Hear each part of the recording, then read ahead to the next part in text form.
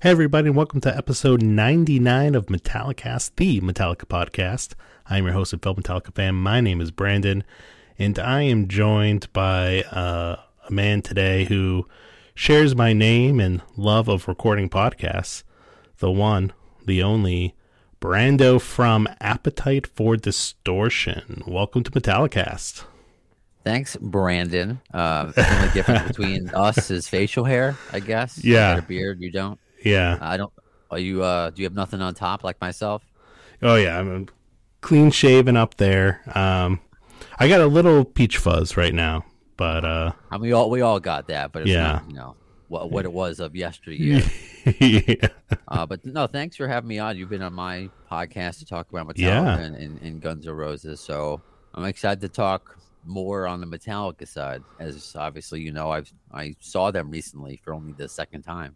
Yeah, I'm excited that you're here because I think it's an exciting time to be a fan of both bands because we have Metallica that came out with the new album back in April, and they're, of course, currently on tour, like you just said. We were both at that New Jersey show.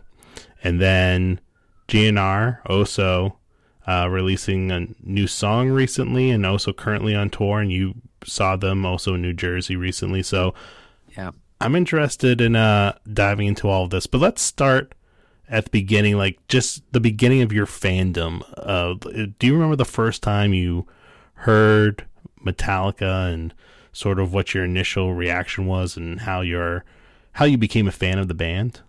It's funny. With all the time I've spent thinking about Guns N' Roses and when those moments happened, I never really took the time. So this is me actually in real time thinking about when was the first time. Right. It felt like they've always been there.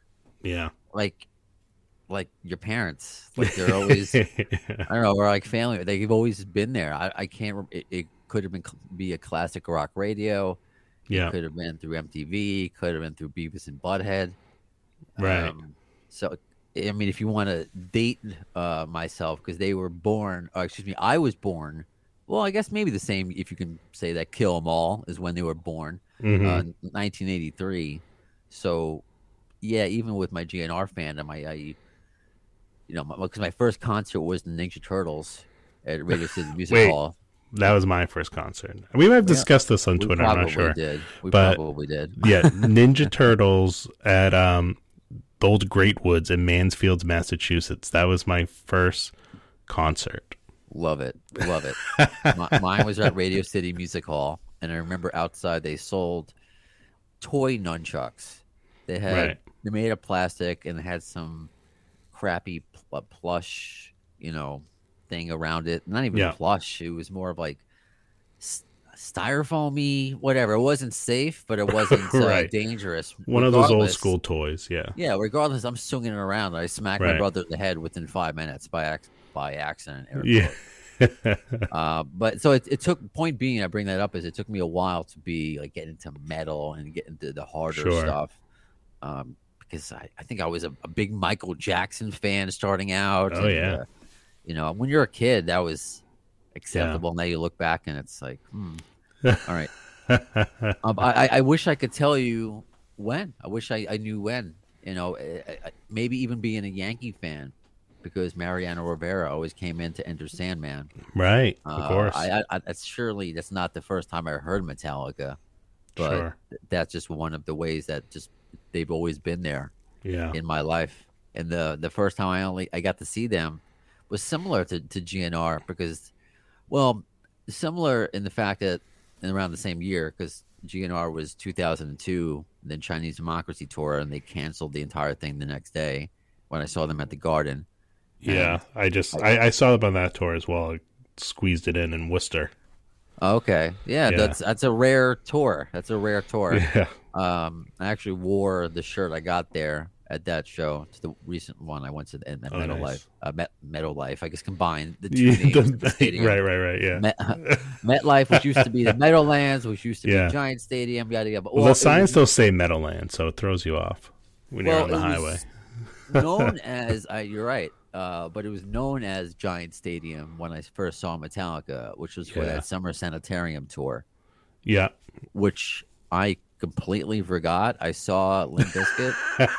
I just had like no memory of that, and now I'm like, oh yeah, that was when Behind Blue Eyes was on the radio. Oh yeah, you know, their Who cover. I'm like, oh yeah, I did see them. I totally blocked it out from my memory.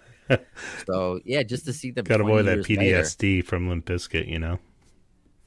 Yeah, I mean, there were some songs here and there. I'm like, all right, you're of the time, right. But Metallica was never like that. I remember, maybe similarly through my same friends who helped me get into GNR more so. My friend Mike, and he was always more Metallica, and I was more GNR. Sure. I guess he was the one that I asked what album of Guns N' Roses should I get for my first one, knowing just what I heard on the radio or downloaded off Napster or whatever. Yeah. And I told most of the songs I named were off Appetite, so that's so he told me where to start. But he was big into Metallica, so probably being around him influenced me a lot. Yeah. I still remember to this day, and he doesn't remember, him coming into middle school, having both Load and Reload in his hands, and being like, "What the, I don't know." Metallica, swear ahead, yeah. What the fuck is this? And throwing it on the ground and like stepping on it. He has no memory of this. I remember. Yeah. But being how the memory does not remain for him, huh? Not well played. Yeah. Well played. But being how Metallica fans still are, longing for the days of Cliff Burton and the first couple of records, but just being, what is this? But me being a fan of those records, Load and Reload, not as much as the earlier ones, but they had some good songs. Yeah, I hold those records. Those records have a special place in my heart because I was in middle school when those albums came out. So, for me, I got my first CD player, and Load was the first CD I ever owned. Okay. So I was like the perfect age to experience those albums.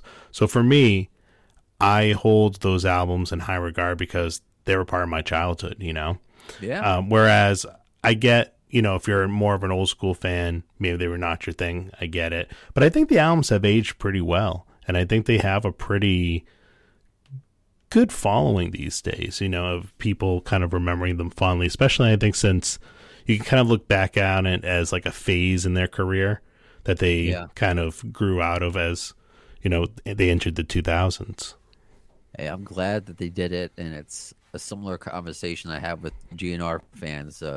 Obviously, Chinese Democracy is a kind of lightning rod, but there are plenty of fans that's what they grew up on, which is so hard to believe for some of us. But then you have, I don't know about you, but me, that grew up with them already kind of being broken up and starting from the Illusions era, becoming a fan of that band first and then going back. But there were fans that saw them in 87, 88 Gesundheit, or thank you.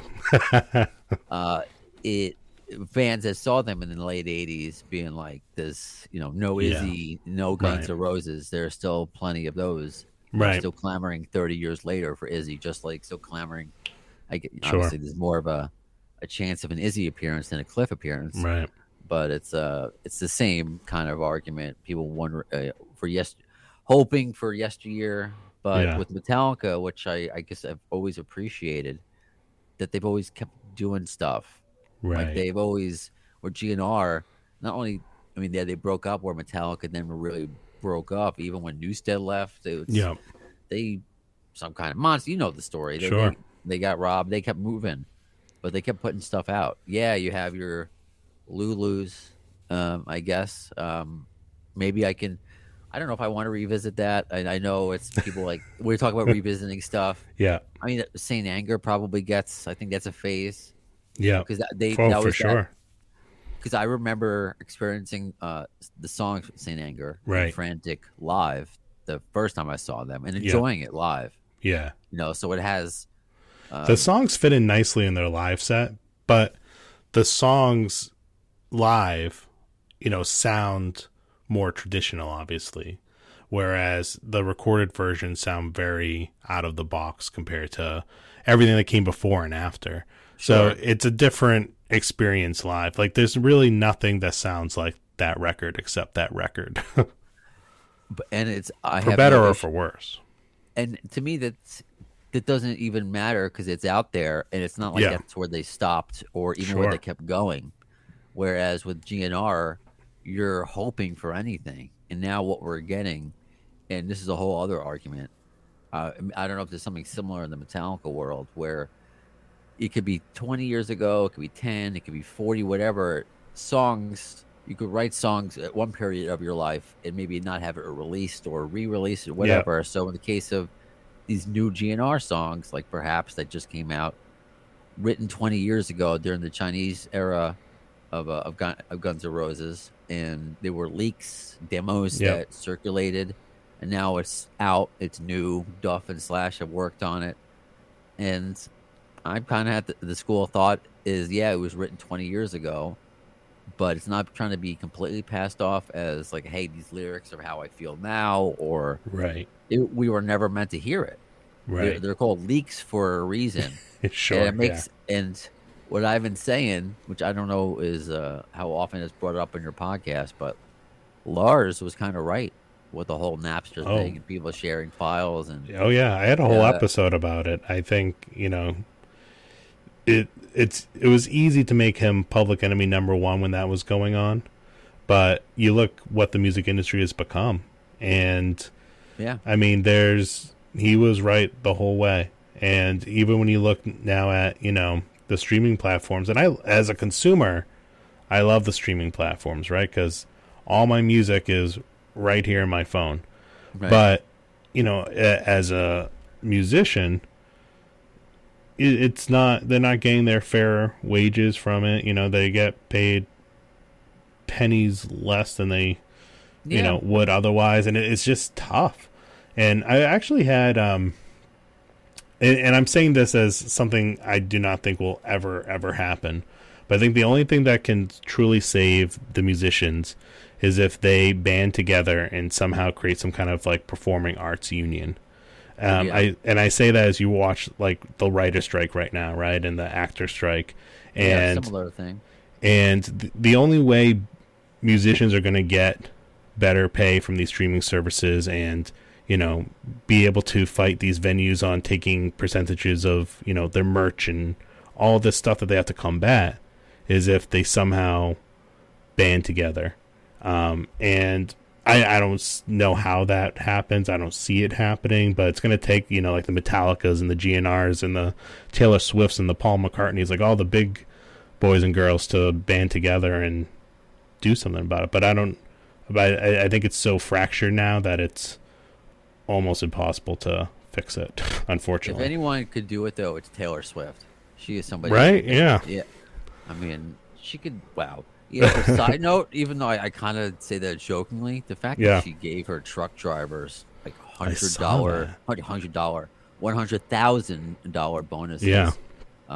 Just shows you because it's hard. It's not just hard for the artist; it's hard for everybody. Right. And it's especially following COVID and the couple years everything was shut down. Those guys were not working. Right, because it's not just like the money goes straight to the artist. The artist usually has to pay a crew. Sure. And if the artist is not getting paid, I mean, I kind of feel that way, and even in the podcast industry, if I say that to, because quick side note, like I have somebody who helps make designs just for the love of it. I would love to pay him, but I make not that much money off of YouTube. Yeah, and cents on the dollar, and on Facebook with streaming, videos. But I know it's a tough and oversaturated market, but just I think a lot. It's cool to see Metallica now and kind of think back to how they were perceived back in middle school, how Lars was perceived, getting unfair hate.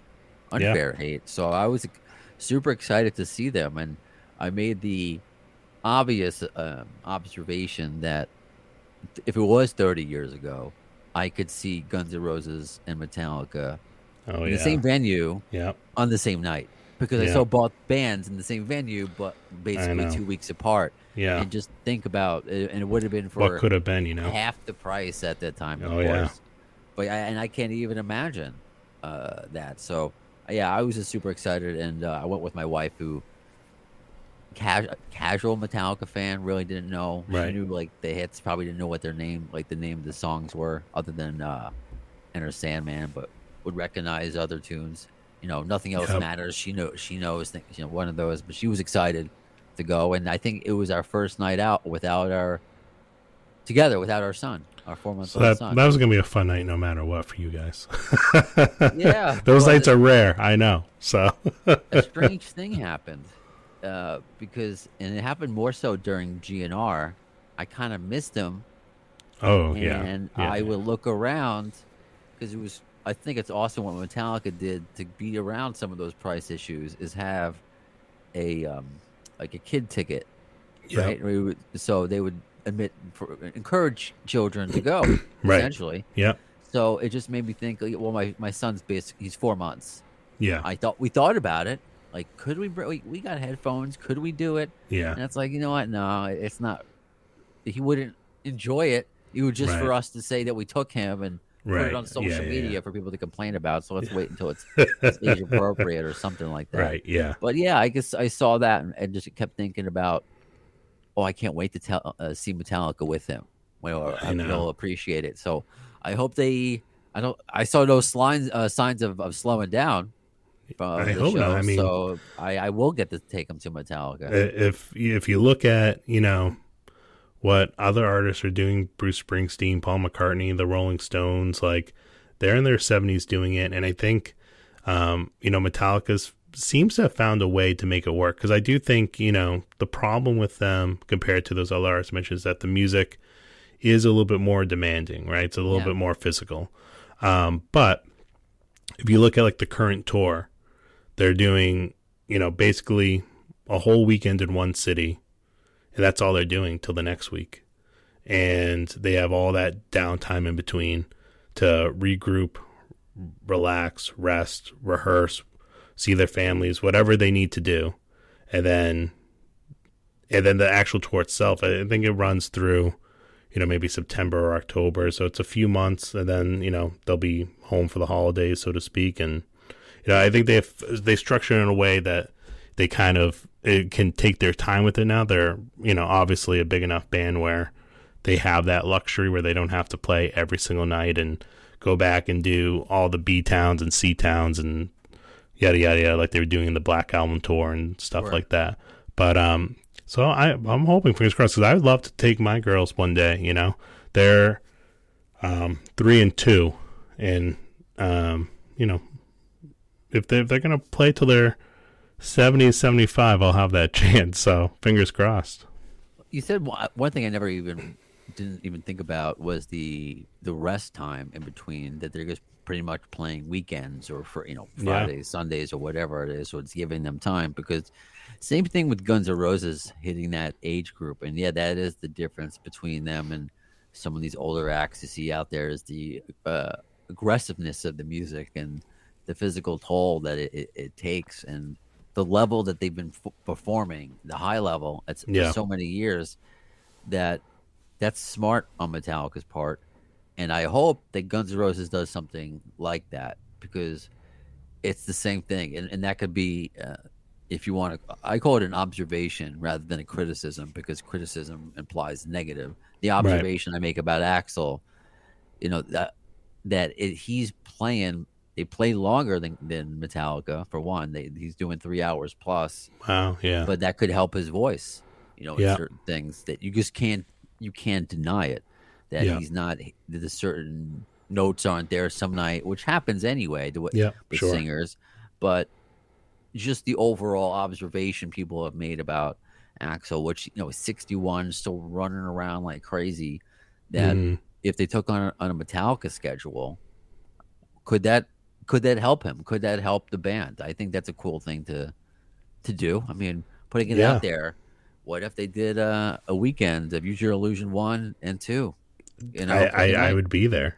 Gladly, I would be there both nights. Yeah. Well, because I think you went both nights, or just the one? I went both nights, yeah. Okay. See, I just right away, I didn't know before it was announced. I'm like, they got to sell 1-day tickets. I'm like, I can't afford 2 days. For a variety of reasons. But I made sure I went the day that Pantera open. Oh, I'm yeah. like, I've never seen Pantera, or if you want to use air quotes and be that person, fine. But I've never seen Phil Anselmo live, and Charlie Benanti and Zach Wilde, and of course Rex. Yeah. My son's middle name is Rex. Oh, so cool. So it's like, I just wanted to make sure. And then 20 years. I'm like, how did I wait this long? They sounded the same. So James's voice is different. Yeah, he's different. He looks older. Yeah. My wife, by the way, just like how she's like, oh, who's with GNR? Who's the blonde one? Duff. He's hot. Well, his wife's hot too, so you're stuck with me. We're stuck with each other. She said, she's like, with James, he's a handsome man. I'm like, yeah, he's aged well. He's been through a lot. He's been through the ringer. But yeah, she had to make that out to me. She would not like me with that Fu Manchu. She yelled at me the one time I shaved off my beard and just had a mustache. She's like, I know you with the beard. You got to keep it. When I was in college, I rocked the Fu Manchu. I had the big burns that came down, and I had like the whole Hatfields looked it kind of like Lemmy Hatfield, and it was so funny because my wife, who was my girlfriend at the time, hated it. Every girl hated it. But every dude was like, that is awesome. It's so and I like I said, I had a girlfriend. I wasn't trying to impress anybody, so except the guys, I guess. So that's funny. Sometimes, depending upon how long my beard is, I get the same thing. Some guys are like, "Wow, that's a massive beard," and others will be like, "You got to trim that up." You're like, "You got to trim it and keep it." So I kind of keep it trimmed now, but I can't shave it because she'll get upset. Yeah. But yeah, man, I had seats. They were high up, expensive. I wish I could afford the. Where were you for Metallica? Yeah, so they were. I mean, maybe I could. I can't remember. 300s. I was up there. I was literally the last row in the stadium. Okay. And then night one, I looked at my buddy and I said, I need to go down lower. I mean, they're my favorite band. So I'm like, let me see what I can do without, being a dick and getting kicked out or anything stupid like that. So I was able to just walk down. I walked down to the hundredths, and there was an empty seat. And the guy behind me fist bumped me as if he knew me, so everybody just thought I belonged there. And nice. I spent the rest of the night there. Then night two, perfect. I said before the show, I said, I'm going to go on the field. I don't know how, but I'm going to go on the field. Okay. And I was able to just kind of see an opening where security was looking the other way, and I slid in and blended in with the crowd and was good for the rest of the night. But they're the one band where I would, I'm like, let's see how close I can get without getting thrown out of this place. So you didn't have to call your wife and daughters from jail. Right, because of Metallica. No, I knew I was going to sit up there, and also this is to consider. I'm handicapped, a physical handicap. I wear leg braces. I use a cane usually. I have a neurological disability that affects the muscles. So there's weakness and some balance issues. I mean, I get around, but the last few years, I've just noticed, like, especially when I go to concerts mainly, or if I'm going to the airport and you got to go all the way across, it's just a lot of anxiety and stress. I get fatigued. There's a chance of me falling. I just decided to get a wheelchair. So this was actually my first concert using my own wheelchair. I tried once. I went to Buckethead in a travel chair. I said to my wife, because it's a whole process, even if you're handicapped, to get a wheelchair, to get one through insurance. So I couldn't get one in time for Buckethead. So I bought a travel chair from like Rite Aid. But for this one, it was cool to do that. So I didn't have to worry about it. And if you are aware, if anyone has that ever had like ADA seating, like that's your chair, and then whoever's your party, folding chairs. So that might have been like the first row in the 300s, honestly. So there was really no one blocking my view, even though it was high up. And plus they had the end around. They were in that circle. So which I thought was a great setup. It was a great setup, and it made me more desirable for a GNR setup. Because I had never seen a show. I mean, I've seen a show in the round, like a small scale. I saw years ago David Lee Roth in this small little theater on Long Island. That, speaking of things changing names, Lord knows what this place is called now. It's gone through every name. It's in the book. Pepsi Target, something like that. And this was during his phase where he had like extensions, like before he decided, like me. And I never had extensions, but where you're still holding on to your hair and you really just need to shave it off. Right. He was going through that phase, and it was like an in the round, small little thing, but never that massive. Yeah. So just at it was still daylight out for Pantera. I'm so glad, because the traffic traveling from Queens, where I am, to MetLife should have taken. I mean, we gave ourselves more time than an hour. Yeah. But it took almost 2 hours to get there. Oh, wow. I'm glad I caught half of Pantera's set. Yeah. I was okay with missing Mammoth and Wolfgang Van Halen, just because I've seen them before with Guns N' Roses. Oh, right. He did an opening for them. Yeah. A couple times, actually. So I've seen him like 1.5 times. There was one time I was late seeing him because I waited on the merch line. Yeah. This time I didn't want to, unless something really caught my eye, I didn't want to miss, because I was like halfway through Pantera. But Cowboys from Hell, I got it. I got Walk. I got nice things that I wanted to experience there anyway. And everybody and their mother after that left to go get merch. Right. And then I was a little disappointed with. I wanted to get some new Metallica merch. I didn't really like any of it. They all had the style of the new album, which I mean is kind of cool. I like the black and white, the striper colors, I guess. But there was nothing that really caught my eye, so I was disappointed with the merch, unless something passed me by. But so I just waited for them to come out, and I knew they still opened with Ecstasy of Gold. I'm like, it just still got me. Oh yeah. Excited, and the fact that they went into, oh my god, fucking not Harvester of Sorrow. What was the fucking first song in that Creeping Death? Creeping Death. Thank you. Yeah. That just like they hit you with a punch in the mouth, and just, man, I was excited, but I knew I was only going to get half because with the 2 nights, different set lists, you don't know what you're going to get. Sure. I didn't really. There were 2 songs I wanted to make sure like I got. Or I heard, like, one was Battery, and they played Battery, so I was super happy. And Master of Puppets, super happy. Yep. With that, and they played something off of, which I think is perhaps one of the most underrated Metallica songs, often underrated, perhaps the most underrated album, Death Magnetic. Yeah. And the day that never comes. Yeah, great song. I fucking love that song. The way it builds up. I love the guitar work in that song.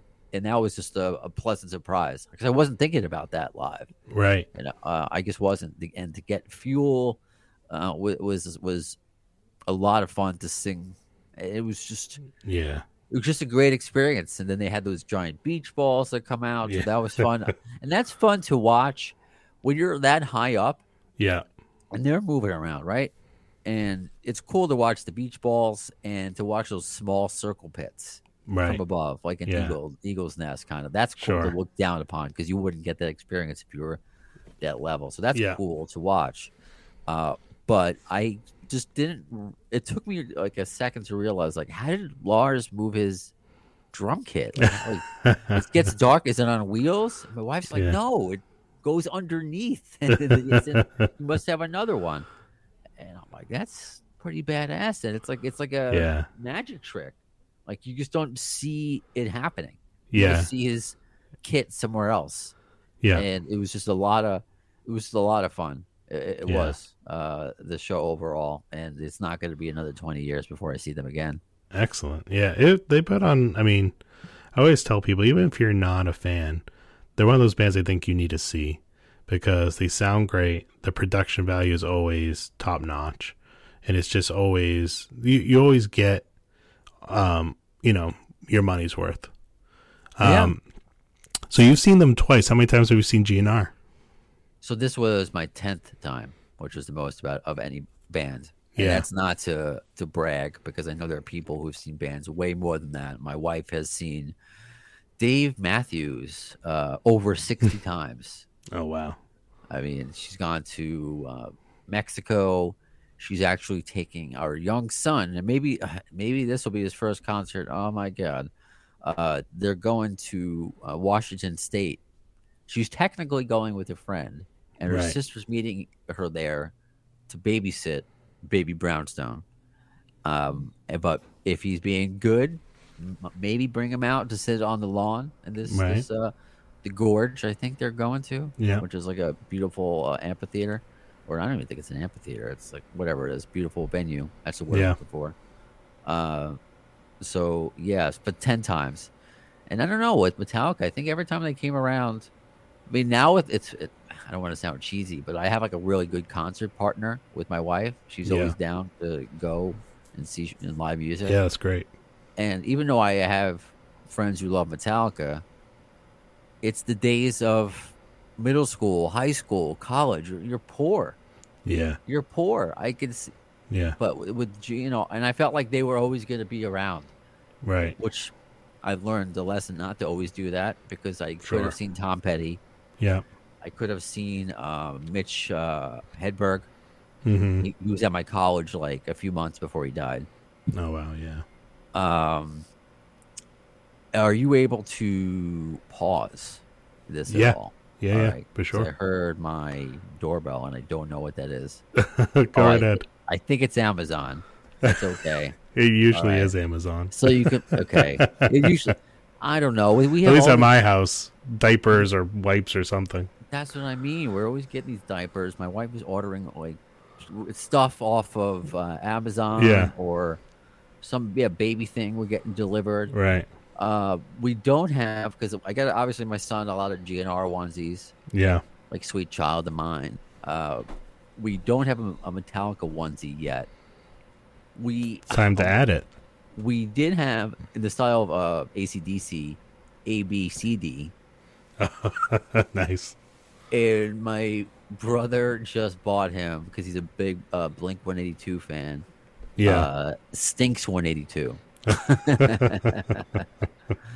So I don't know. Master of Poopers, is that one that they make for Metallica? I know. I had one. What did it say? I think it said it was the Kill 'Em All album cover, but instead of like hammer and blood, it was a bottle and milk. And it said "Spill 'Em All." Ooh, I get that one. All right, I got that was a gift I got for from a friend of mine when my first daughter was born. Okay, people know me well. Well, what about?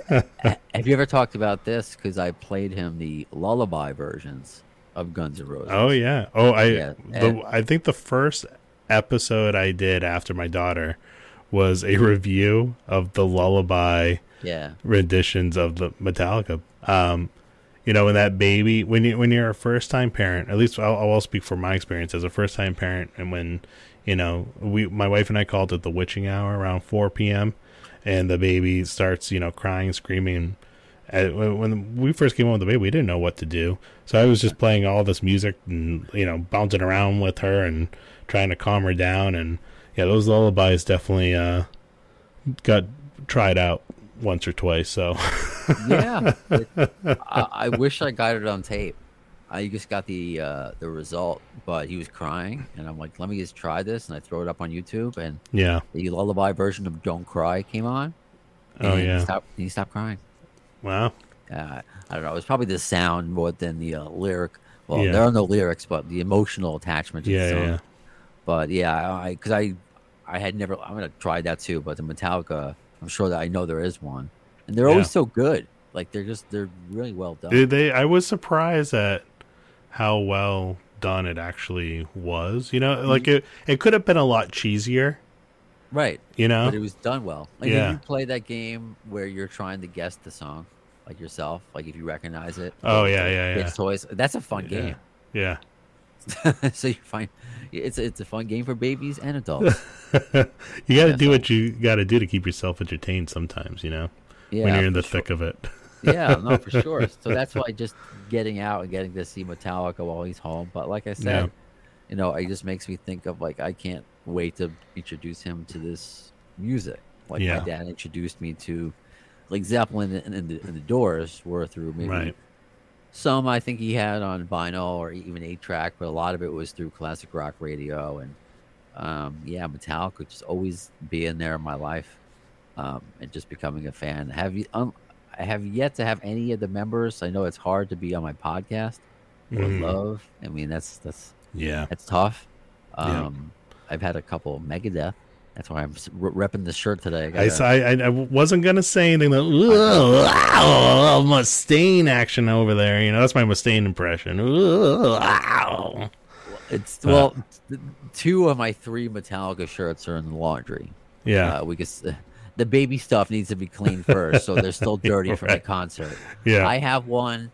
It's so funny. It looks legit now, but it's not. And I'll be honest, because that's who I am. I got it because it has a picture of not the original band, because it doesn't have Dave on it. Speaking of which, but it has Cliff on it. So right. the Kill 'Em All line. Oh yeah. Who am I explaining it to? I'm explaining it to you. And it's like a long sleeve baseball tee, black and white. Yeah. It sounds cool, but I got it from Hot Topic. Yeah. In college, but now because that's been 20 years. It's like has like rips. Starting to show its age. Yeah. Now I'm like, yeah, but I'm not like, It's not from 1983. It's from 2003 or something like that. So yeah, I guess threw this on because it gets hot in my apartment in Queens. I get hot. So I had a Megadeth. Yeah. Yeah, I mean that's kind of Metallica-y. I like Megadeth. Yeah, I mean, I am do you constantly. Like them? Have I ever I do like Megadeth. I'm constantly giving on this podcast. I constantly give Dave Mustaine a hard time because 1, he's fun to impersonate. 2, he's a character. He puts himself out there a lot in interviews, for better or for worse, and he's easy to he's easy to make a butt of a joke sometimes on a Metallica podcast. But in actuality, I've said this before, I'm a big Megadeth fan. They're one of my favorite metal bands of all time. And their last album I was a real big fan of. So, I mean, I'm glad to see they're still doing it, just like the rest of these guys. Oh, for sure. I've really grown to like them, too. I was a Metallica fan before Megadeth, and then I don't know when the switch happened, and I'm like, I've been skipping on Megadeth all these years. But I've been lucky to have Dave on 3 times, and awesome, and Dave Ellefson twice before the situation that happened with them. Yeah, I interviewed Ellefson before the situation. Really nice guy. Yeah, very nice guy. Had good Guns N' Roses stories. I would love to have Mustaine on here, but I think just because the podcast name, it would probably be a no-go. But you never know. Well, yeah, that's unfortunately the issue that I have sometimes with Appetite for Distortion. It's misleading, even though I've had Dizzy on, Richard on, and Frank on.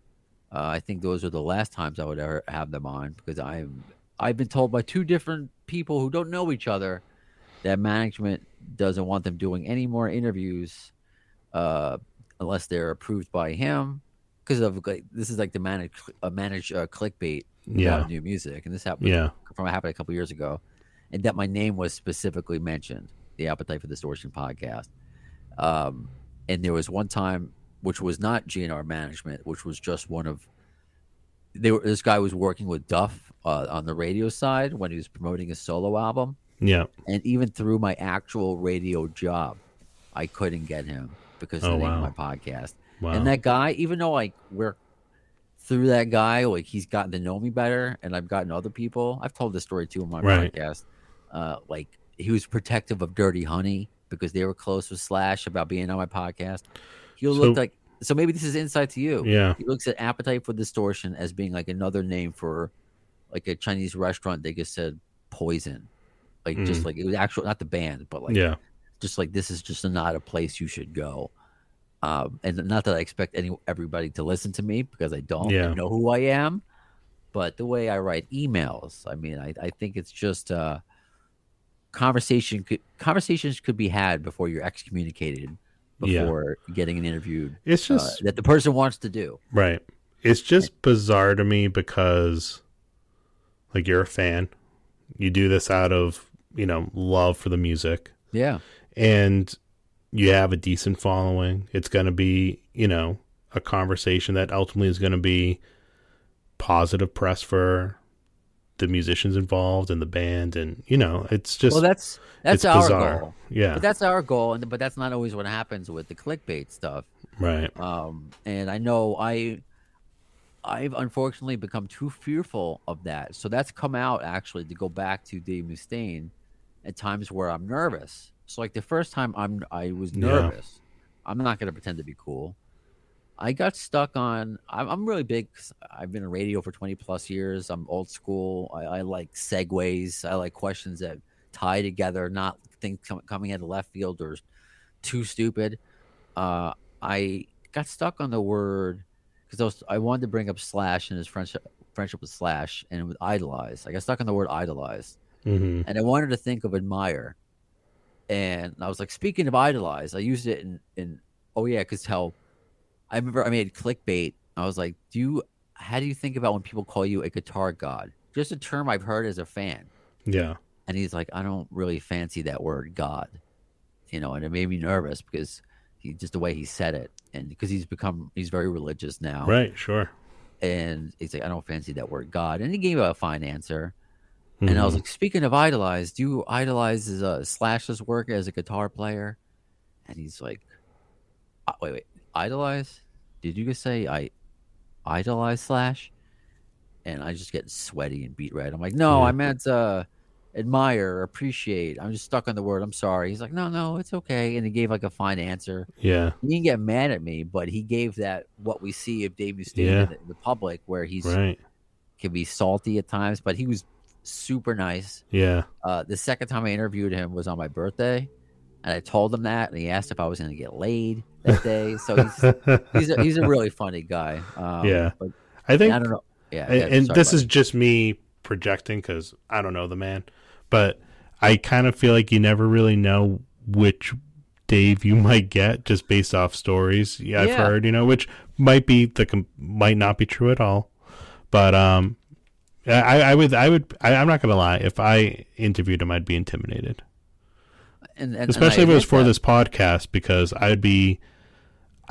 all joking aside, I'd go into it with good intentions and wouldn't obviously want to piss off the man.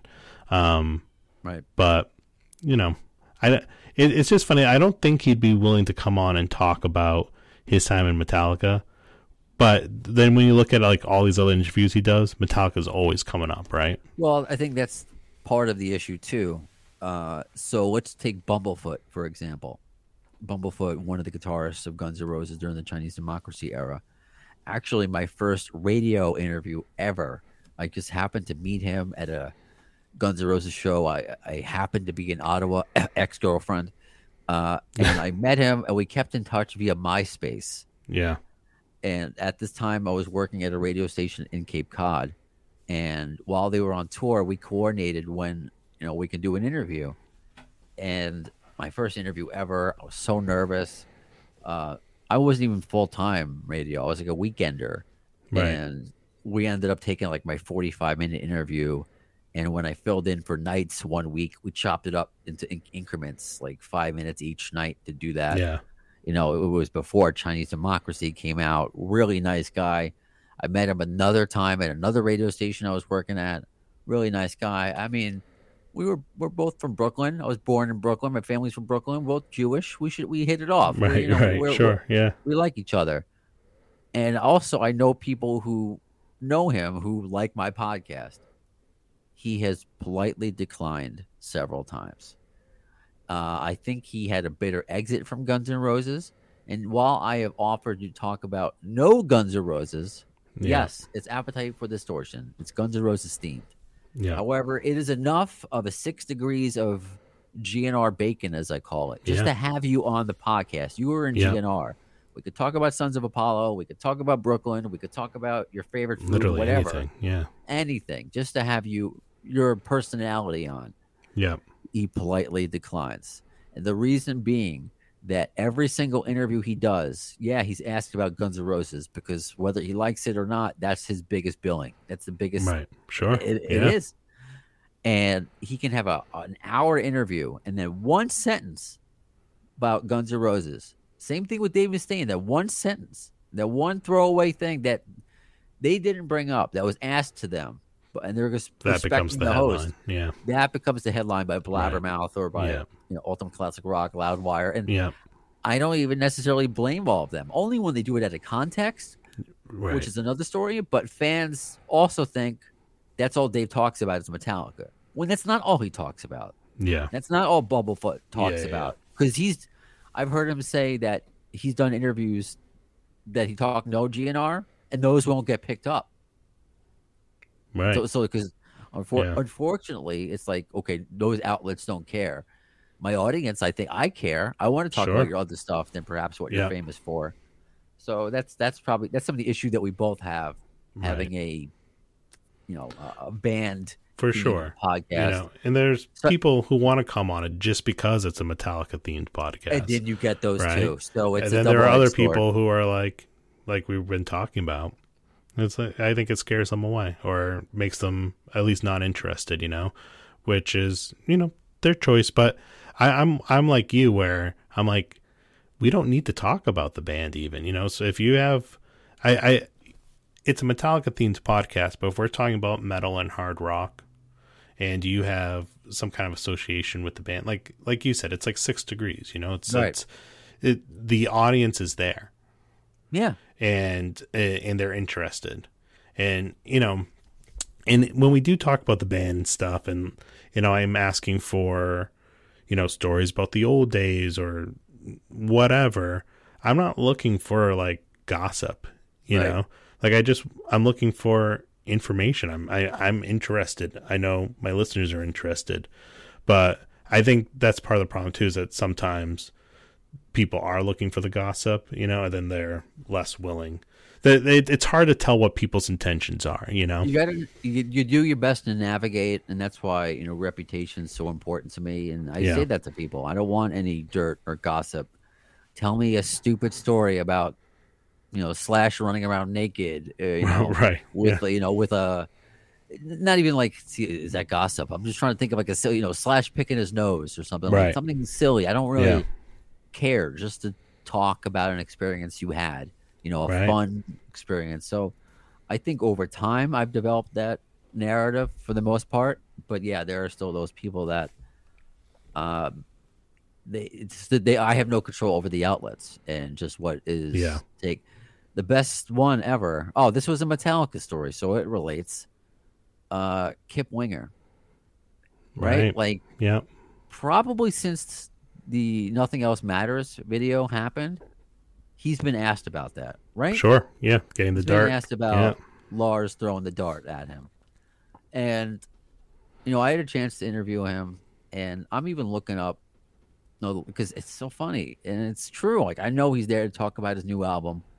Of course, I'm going to talk about Guns N' Roses at some point, but when I post like who's coming on, people are like, ask him about Metallica or ask him about Beavis and Butthead. It's the same thing over and over again. Yeah. And I try to not always do the obvious. I try to do it in different ways. Yeah. So when I did, I'm like, I got to bring up the Metallica. Last time I saw he brought it up, it wasn't a big deal for him to bring it up. Yeah. So I'm like, okay, this seems like a safe area. And I'm like, how do you feel today, about it versus then? Or, and Kip decided to go up and in on Lars, like really just saying, I'm disappointed in him. You shouldn't do that to a fellow artist.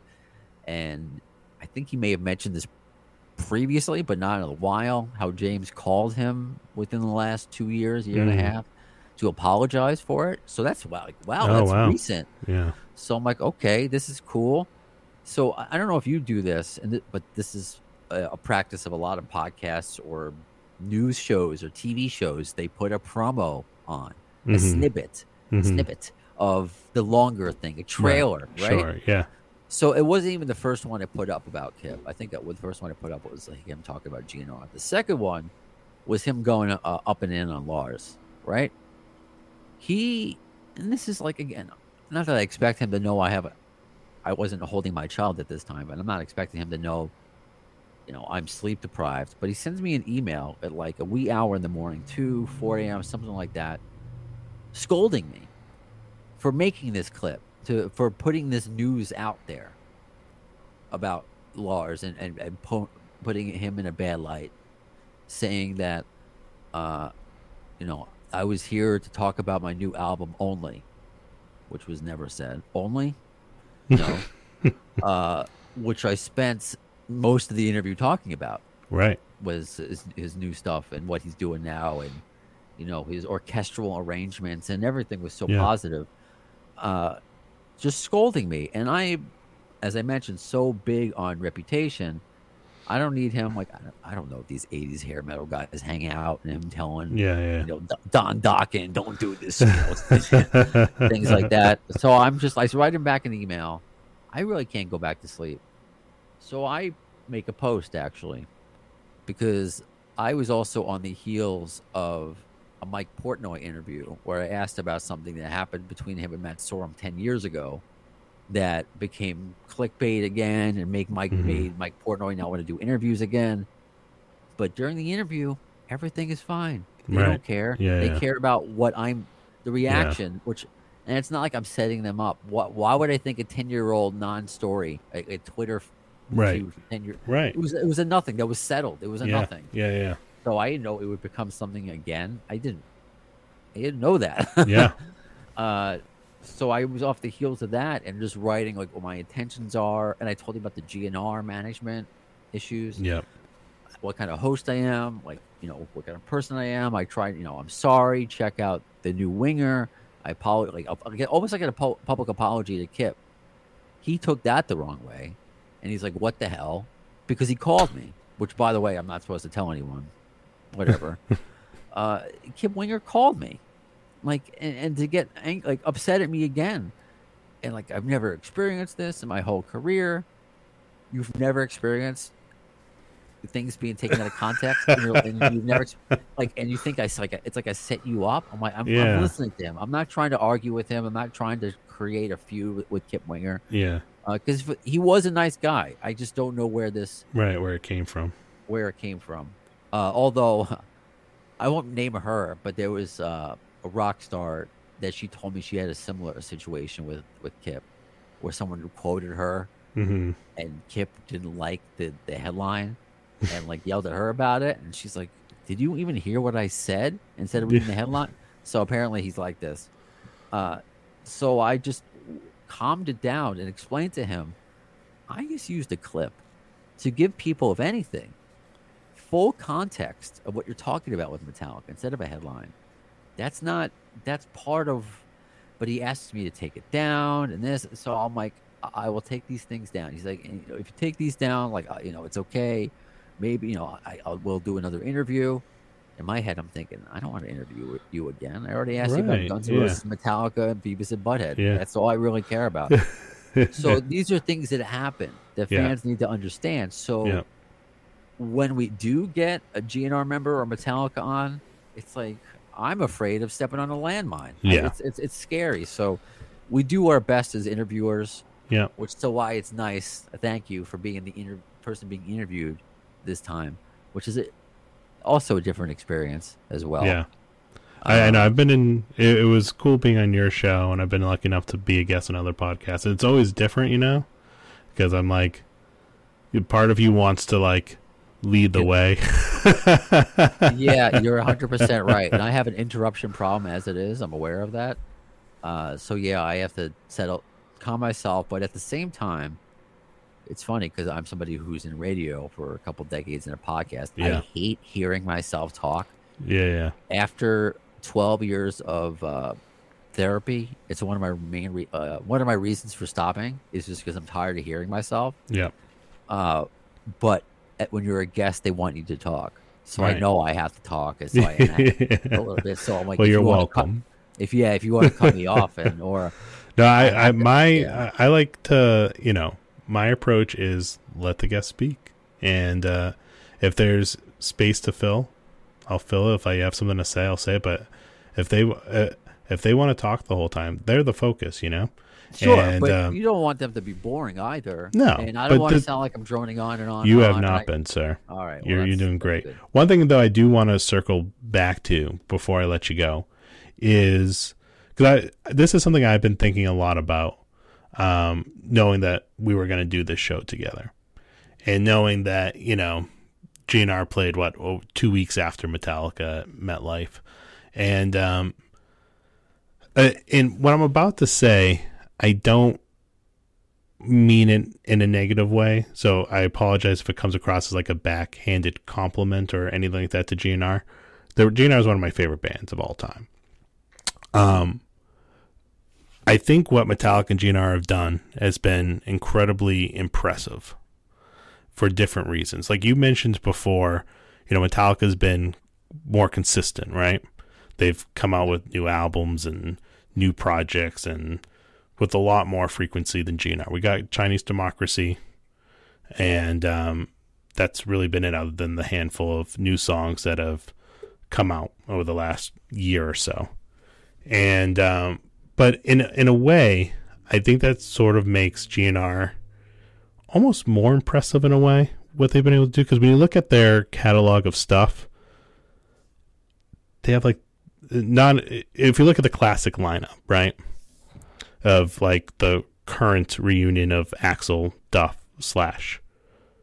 I don't mean to exclude like Izzy or anybody like that, but if you look at that trio, they have 3 full-length albums of original material.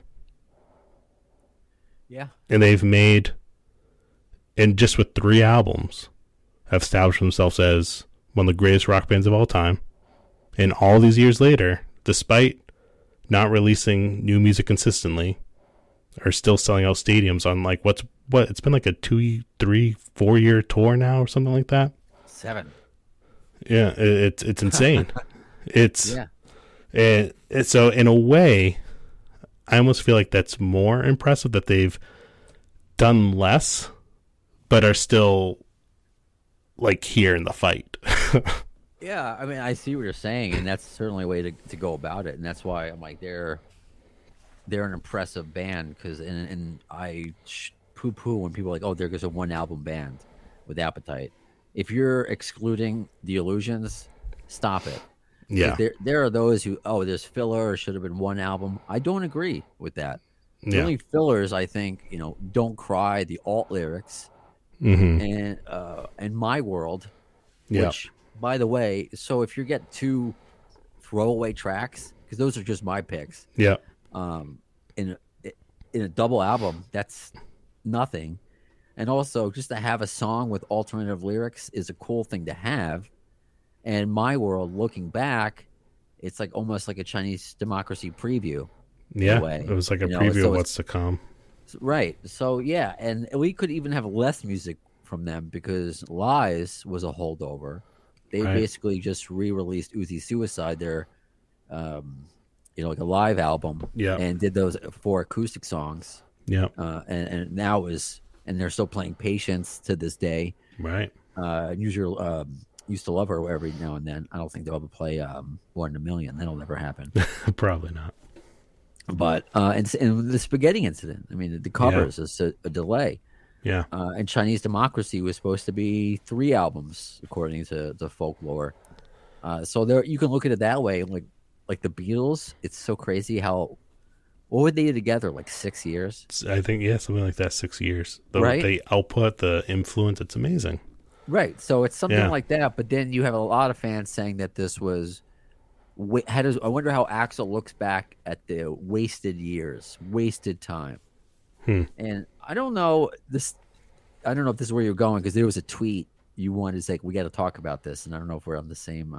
You sent me a tweet about something, and I'm like, we got to discuss the verbiage of this. But I think we were talking about the new songs, and I think I asked if it was a rehashed song. So I guess that's all part of it. So I think a lot like what James has gone through, where James has been more public, and I mean that with like rehab and struggling. Right. Axl has gone through a lot. Yeah. And has taken his time with that, and where you see a lot of James's on display, especially in the documentary, Some Kind of Monster. Axl's kind of behind the scenes. He doesn't want, and I respect that. Yeah. Because it took me a while to put my mental health issues on display. I was basically a hermit for 2 years of my life.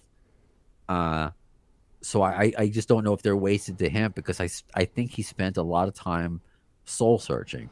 Right. He had a really, really messed up childhood. He had abandonment issues, and he felt like his band abandoned him. And if people, those, I think that goes into the latenesses, his erratic behavior back then. I think that was all. It could translate into diva behavior if you want to label it that, but I think those were issues he was struggling with. And that was probably a front he put on too. Probably, to cover up whatever was going on. The former Guns N' Roses manager that was with them during those times, Doug Goldstein, has told me, I mean, whether you want to believe him or not, he's like, Axl should not have been on the road during that time, during Use Your Illusion. I tried to take him off the road, and Slash said no. He's like, because if you stop this, we'll never, like, the show is over. Like, we're going to break up. So Slash, like, knew they were done as soon as the tour was done. So everyone battled through it. They all had their demons. So I don't know.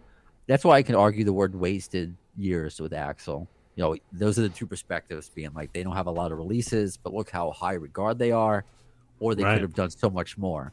Now with the rework stuff, I don't know if it's something that's happened with the Metallica camp. The only thing I could think of recently with the last Van Halen record, A Different Kind of Truth, right? Yeah.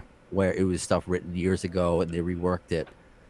Look, I get if it's something that you're singing, like they were very teenagery lyrics or immature lyrics, and you're getting something that you made. I don't know. It's whenever you were at that time. Yeah. It was a song that was made how you felt. Right. And why should you deprive yourself or your fan base putting out these songs? So I think putting the words reworked or rehashed or old or Chinese democracy leftovers, Chinese leftovers. It's we can have fun with phrases, but they're. I like Chinese leftovers myself. I do too. I do too. It's clever. That'll be a great album. Yeah. But leftovers. By the way, I got Chinese leftovers. Like literally Chinese leftovers in my fridge. Right. Chinese broccoli waiting for me, and it's good. It doesn't mean it's bad. It's just what's been held over. Yes. It doesn't mean it was like how Use Your Illusion was supposed to be 2 albums. Right. It is. So there's no leftovers there, or at least maybe there is, but it's supposed to be 2 albums. Right. These Chinese record songs could have been on discs 2 and 3. Leftovers implies that they're bad or they've gone bad. They've just been redone with this current lineup, and I think it's cool that if Guns N' Roses never broke up, all right, Izzy quit, right, and Adler got fired. So if Slash stayed, if Duff stayed, we don't even need to talk about the drummer situation now. Just those two stayed and kept on the musical path that Axl wanted to go on, which was part of the breakup, we would have gotten Chinese Democracy. So now we're getting what Chinese Democracy would have sounded like with Slash and Duff, which is what people wanted when Chinese Democracy came out. It's Buckethead, it's Slash. I don't want to listen to it. Now you're getting Slash on Chinese era songs, and now you're complaining still. Yeah. So it's like, oh, it's not Izzy. Izzy left the band 30 years ago. Yeah. Get over it. Like, I would love guest appearances as somebody who's never seen the Appetite 5, but he is not rejoining the band on a full-time basis. I will hope. You never know. Will they write new music? Will he have a guest appearance at a song? Adler too? These are hopes I have, dreams. Right. But they're not rejoining. It's like Jason Newsted. He's not rejoining Metallica. It's, you got to move forward, man. Yeah, I'm 100% with you. I mean, kind of redoing old songs not really a big thing on the Metallica camp, but the rest of it has, like, in terms of, Reload's just the leftovers from Load. It's like, no, they were intended to be, it was intended to be a double album that they split up into 2 separate albums, and then, of course, everybody has their favorite era of the band, right? So it's like, well, Cliff Burton would have never played on Load and Reload, or it's like, he probably would have if he was alive, yeah, Yeah, you I know. know, and Those are it's so the arrogance of some fans. Like, how do yeah. you know? How do you know what he would have done? What would Cliff Burton think of the Black Album? Probably would have liked it. I don't know, like, but you know, the sad reality was he wasn't there. Right. It's not what happened, and it is what it is. And I'm with you. You got to keep moving forward. I think for me as a fan of GNR, I'm glad we're getting new music. I like the Chinese Democracy. I know a lot of people poo pooed on that album. I like it. I don't think every song is like great. I don't put every song in heavy rotation, but the songs that are great on there are great and hold up. And I think it's a good album. Am I interested in hearing more of that? Sure, why not? But as a fan, I would love for them to just start from scratch. Go in a room together and Sure. just create something from scratch. And I'm sure there's a reason. I'm sure either that's happening or there's a reason why it's not happening, right? So Sure. again, it is what it is. That's sort of my dream for them is just kind of go in a room and see what the three of you come up with from scratch. Because I just would be fascinated to hear what does the three of you creatively sound like right now in 2023 rather than taking a song 20 years old and updating and putting new spin, whatever it is that you do. I'm appreciative of that song. I want to hear that song, but because I'm selfish and I'm a big fan of the band, I want to hear more of the other stuff too. Whether we get it or not, I mean, of course, who knows? But Well, to your point, and I completely understand and even agree with you because I like Chinese Democracy also. It took me. I actually have it. Do I have it behind me still? It's the album I bought. Yeah, right there. I got that at Best Buy. I don't even have a yeah, record player, and I yeah, have the Chinese because it was like the holy grail. It was just like it didn't yeah. exist. Well, But it took me 3 listens to really comprehend what I was yeah, hearing because it's an insane album. you're growing up, you're used to for so many years what Guns N' Roses sounds like, and Right. you're going into it with all these preconceived notions. It's not Slash, it's Axel with braids, who is Buckethead, all these things going Right. on. You know, I remember this. I don't know if you know, remember this specific song, but "If the World." Yeah. It's kind of like has a porno groove, Yeah. falsetto guitar at the beginning, and I remember saying, "What the fuck is this?" But I like that song Yeah. because there was just a lot of layers to peel away, and Yeah. that's what it's like for these songs. Absurd, even though it turned a lot of people off. And by the way, I did not like the original version of that that they played live, Silkworms. But for whatever reason, I like I like Absurd. I like Hard I've not School. warmed up to that one yet. I I did like what is it? Hard School? Yeah, with a K. Yeah. I liked that one. That to me though sounded like a little bit more like what you'd expect from like Axel slash stuff Sure. has more of that vibe. But then they come out with perhaps most recently. I dug that one too. That one too, and that's very Chinese Democracy, and Yeah. also Use Your Illusion era because there's a lot of piano on it Yeah. as well. But that took me, even though I never, my first impression wasn't to, I liked it, but I didn't love it, and it's grown on me more, just like the Chinese Democracy stuff. Yeah. But I want to put out there, who's to say that Axel is the one saying, "Let's finish what I was working on 20 years ago. Sure. Let's do this." Who's to say? Like we're unlike with Cliff, we have the ability to go back in time a bit to hear what Slash would have sounded on Chinese Democracy. So we're kind of getting an era of the band updated with a version of the band that we're more familiar with. Right. So who knows how that is happening? We're talking about Slash and Duff are. I think if I remember correctly, the only interview that Axel did with Duff, it was on it was like on a Spanish radio station, excuse me, TV station, that they went up to him wanting to do Chinese Democracy material. Oh And well. and you wonder, did Axel go to them wanting like, let's play Velvet Revolver? So Yeah. this could be a collaborative thing saying, you know what, Yeah. let's finish what you started. Let's finish that. And when we're finished touring, let's all get in there. Let's all Right. do it. I mean, this is my fantasy playing out. Me Right. playing, Sure. Guns N' Roses, Checkers or whatever. Uh, I that could easily, and that's what Slash has said, that they're all gonna, when they're done touring, they're gonna work together in all new music. And even if that's the case, what? So if Slash brings a riff that he's had for 10 years that he's never had a place to use it, wants to use it, and Axl likes it, we're gonna demonize that because it's an old riff. But yeah, but I understand though the argument, because yeah, a lot of these vocals done by Axl were done in like 1999, like old. But if that's, let's get this out. I don't know. Maybe let's purge the old. Let's get this all out now, and then when we're all fresh and we're all friends again, because I'm wondering if that. I think that was a lot of the focus, was them finding themselves. Sure, they had to reconnect again.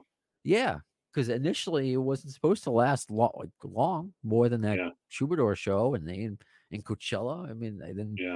Yeah, I know the money helps, but there are plenty of artists and bands you could look at, and you could tell that they have plenty of money. They could live off those Appetite royalties, I'm sure, for the rest of their days. I know. If they chose, People joke like, "Oh, Slash still has like alimony payment to pay." I mean, they're all fine.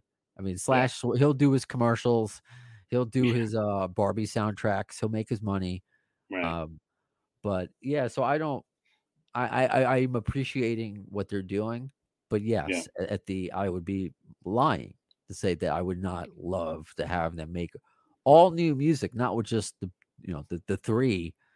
I love Melissa Reese. I love what she's been adding live, adding the harmonies live, well, along with Duff. I think it's helped out Axl. I think she's like kind of like a, just like a utility player that does more than keyboards, that can help out with the band and how to evolve to that next step. So yeah, for us to see Metallica and Guns N' Roses later in life, I think Lars has said, I don't know, there's going to be a point where I can't play Battery and Master of Puppets, and you know what? It sucks, but that's okay. Play what you can play. I would rather see a 61-year-old Axl, a 60-year-old James Hetfield than anybody else, than the best impersonator in the world. I don't care. I want to see that person who wrote that song, who's in that band. It doesn't matter, because you could tell with both bands, they put on 110%. They are not slacking off at all. Yeah, I agree with that.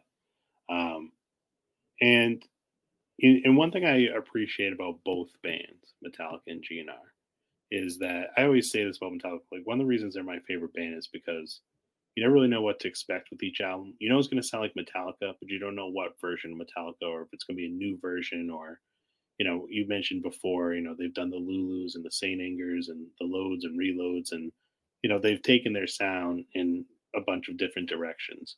But that's also what I love about GNR, like, Appetite for Destruction is its own thing. If that's the only album they ever did, I still think they'd be one of the greatest rock bands of all time, because that's just a monster of an album. And what do they follow that up with? 4 acoustic songs. What do they follow that up with? The Use Your Illusion album, which is like, hard rock white album, where they just go through all these different styles and heavy focus on, piano and more ballady stuff and old school rock and roll stuff, and with the twists and turns on the way, like, you mentioned My World, and then that's a segue into Chinese Democracy, which is its own insane. It's like Axl's Pet Sounds in a way, where it's just like, it's all these, like, you look at the liner notes of that record, and it's just like insane the amount of producers and musicians on it. And it's like, and just to kind of go off track a little bit, as much as I like that album was always doomed to fail, unfortunately, because I don't think you can hype up anything over a decade and have it live up to some in some people's heads. No. But I'm of the belief, like, you got to take it as its own thing. Like, I really enjoy the new Metallica album. I love it. And maybe I'm a little biased, they're my favorite band of all time, but I also take it as its own thing. I don't need to compare it side by side to Master Puppets to appreciate it. I don't need it to reach the commercial levels of the Black Album for me to appreciate it. Right. Yeah. It's same thing. I don't compare these new songs to the Appetite era. I appreciate them for what they are, and I'm just glad that they're active again. because you always had that. You always had the active Metallica, and GNR was always a mystery, and it still is a mystery to an extent. But that's, we like the bands that we like, regardless of whatever it is. I mean, I don't know if you were a fan of when they were on Jimmy Kimmel and they actually became a master of puppets. Oh, it's hilarious. Or they're playing the kid toys on Fallon. I like watching that stuff because to me, they're just having fun. Like they've reached a point in their career where they're enjoying themselves. Let them enjoy themselves. I agree. But we live in a day and age, especially with social media and just the internet in general, where unfortunately and fortunately, everybody has an opinion that they can share. And then the hate out there is just like, at a certain point, it's just comical to me because it's like you are using all your energy to like hate on this one thing. It's insane. Mm-hmm. It's insane. It's the same thing when I see like negative podcast comments. It's like you took time out of your day to write a negative comment about my podcast. Like it's hilarious to me. I've started having fun. I know. I get if you're a fan and you like put a little bit of energy out there for something positive, but to write negative words about my show, I just think it's hilarious that somebody took the time to do that. You got to have like an empty life for that to really bother you. Yeah. Or you don't feel good about yourself. You have to go out of your way to put someone else down. Right. A complete stranger in the safety of, your phone. It's just it's sad. So I've had fun lately with trolls. Usually because I've just been through so much therapy. I just kind of talk to them like a therapist. Like, who hurt you? What's wrong? Right. Because it's so. I saw one before of just people who just make random, still stupid shit about like Axl. Oh, is he late again? What year is it? What year? He hasn't been late in a long time. Or, Axl. What a fucking asshole. Oh, did he sleep with your mother? Like, just who hurt you? Who hurt you? So it's I mean, you can imagine the amount of Lars hate, I deal with from this end. And, I can only you can't play drums and this and that, and it's just like, all right, yeah. Well, I hear that about I hear that about Frank with GNR, and I'm like, you know what? I'm not a drummer. Sounds good to me. I don't know the difference. I hate to say it. I'm just a non-musician idiot who really just knows about the front man and the lead guitarist, but I can't tell with the drumming. I couldn't tell you the difference between Adler and Sorum. I can't. I just don't have that ear. So with Lars, I mean, without Lars, you don't have Metallica. So what a stupid thing with Ringo. I mean, what a stupid thing. Like he's Ringo Starr. Shut up. He doesn't need to be Neil Peart. He's a Beatle. You're not. End of discussion. I know, basically. But wait, there's only 3 people who can criticize Ringo Starr, and 2 of them are no longer with us. So. Yes, that's true. Actually, I mentioned my son's middle name is Rex. First name is Harrison, after George. Oh, that's awesome. Yeah. Yeah. We thought about, I can't do Axl. It was too on brand. But even though she's such a Dave Matthews fan, we did play with the name Axl Matthews, which sounds cool. But again, I can't be the guy with the Guns N' Roses podcast and a GNR kid. So we met at the Beatles. Gotta choose one. Yeah, we met at the Beatles, so we're happy with that. So nice. I appreciate. Thank you, man, for having me on to get to talk about. It's been blast. Thanks so much for coming on. Yeah, absolutely. Where can everybody find you and find the podcast? Well, as they say, wherever your podcasts, favorite podcasts are downloaded or streamed, iHeartRadio, Spotify, Apple Podcasts. You can subscribe to my YouTube channel, which you can see the video versions. So you can see me interview Dave Mustaine, things like that. Or wow, did he do that at all during the interviews? No. Oh, that's disappointing. No. Although, he was signing copies of one of his books during the entire interview, which I just think is so funny that he can multitask like that. Yeah. He probably was signing 200 things. Yeah. And during that, he's such a busy guy, just I'm going to do an interview press circuit while I'm signing autographs. Yeah. And that's when he looked up. He's like, "Oh, it's your birthday today? You get late today?" So Appetite for Distortion on YouTube, and then all the all the social medias, Facebook, X, Twitter, Instagram, even TikTok, but that's pretty much just me putting up highlights of the show. No dances, nothing. Not yet. Nothing millennial up there yet. Well, yeah, I'm starting. I want to make more baby content. So sometimes my co-host is my 4-month-old son, baby Brownstone. He's made it through the episodes. He's cried a little bit. I can always hit pause. Right. Well, congrats on the baby. Thanks so much for coming on. Find Metallicast on socials, Facebook. I want to say Twitter, but as you said, I guess it's X now, and Instagram at MetallicastPod.